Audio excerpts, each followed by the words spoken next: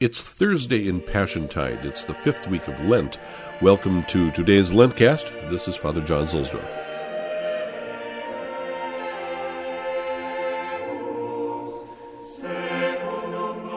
Today our collect church is at Santa Maria in Via Lata, and then we go to Sant'Apollinare in Archipresbyteratu is its nickname. It was dedicated to Saint Apollinaris, the patron saint of Ravenna, which was an extremely important city. Saint Apollinaris was the first bishop of Ravenna. He may have been born in Syria near Antioch, and it's said that he was a disciple of Peter. In Ravenna he suffered greatly, having been beaten many times, almost to death. He was finally killed in a suburb of Ravenna called Classe, probably during the time of Septimius Severus, near the end of the 3rd century.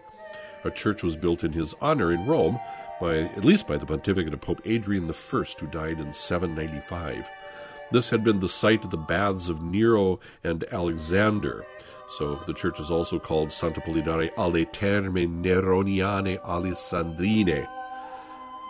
The first church was demolished, and a new one was built by Pope Benedict XIV, the great Papa Lambertini in the mid-17th century. It was first attached to the German college, and then the Jesuits got their clutches on it, humbly accepted care of it, though the Jesuits were suppressed in 1773 by Clement XIV of very happy memory. Since 1990, Opus Dei has control, and this is where the Roman University of the Holy Cross, Santa Croce, is housed.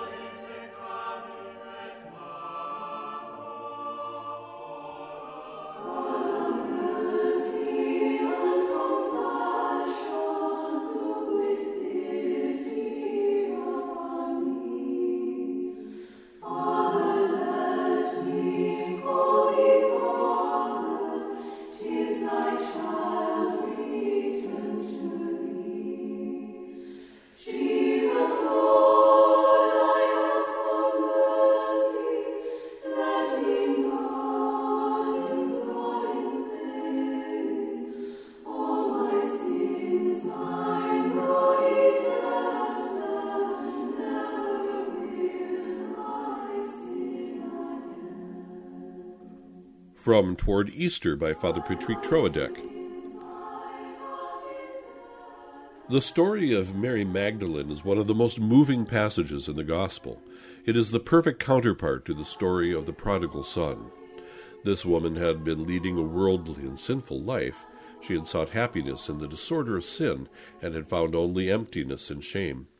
But as soon as she hears the word of Jesus, as soon as she sees him so dignified, so majestic, and at the same time so good, so merciful, so indulgent toward the small and the weak, there awakens in her soul a sense for the true, the beautiful, and the good. Now she has before her eyes a model to which she compares everything that surrounds her, and what she is herself, and she is seized with loathing both for the world and for herself. Remorse burns in her heart so intensely that she begins to detest sin. She kneels at the feet of Jesus. She washes them with the tears of repentance. She wipes them with her hair, of which she had once been so proud. It is the silent admission, holding nothing back, which tells everything and begs for pity.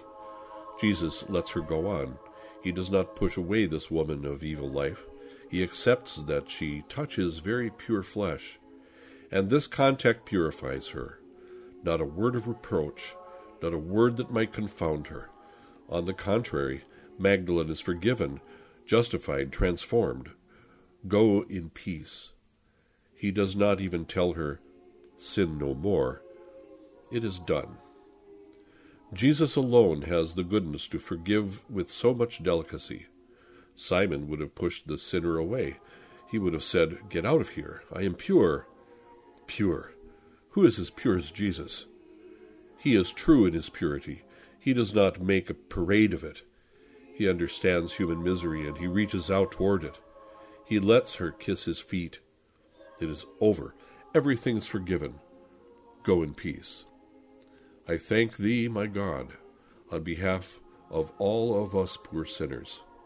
Lord Jesus, may I have the same spirit as Mary Magdalene in every one of my confessions.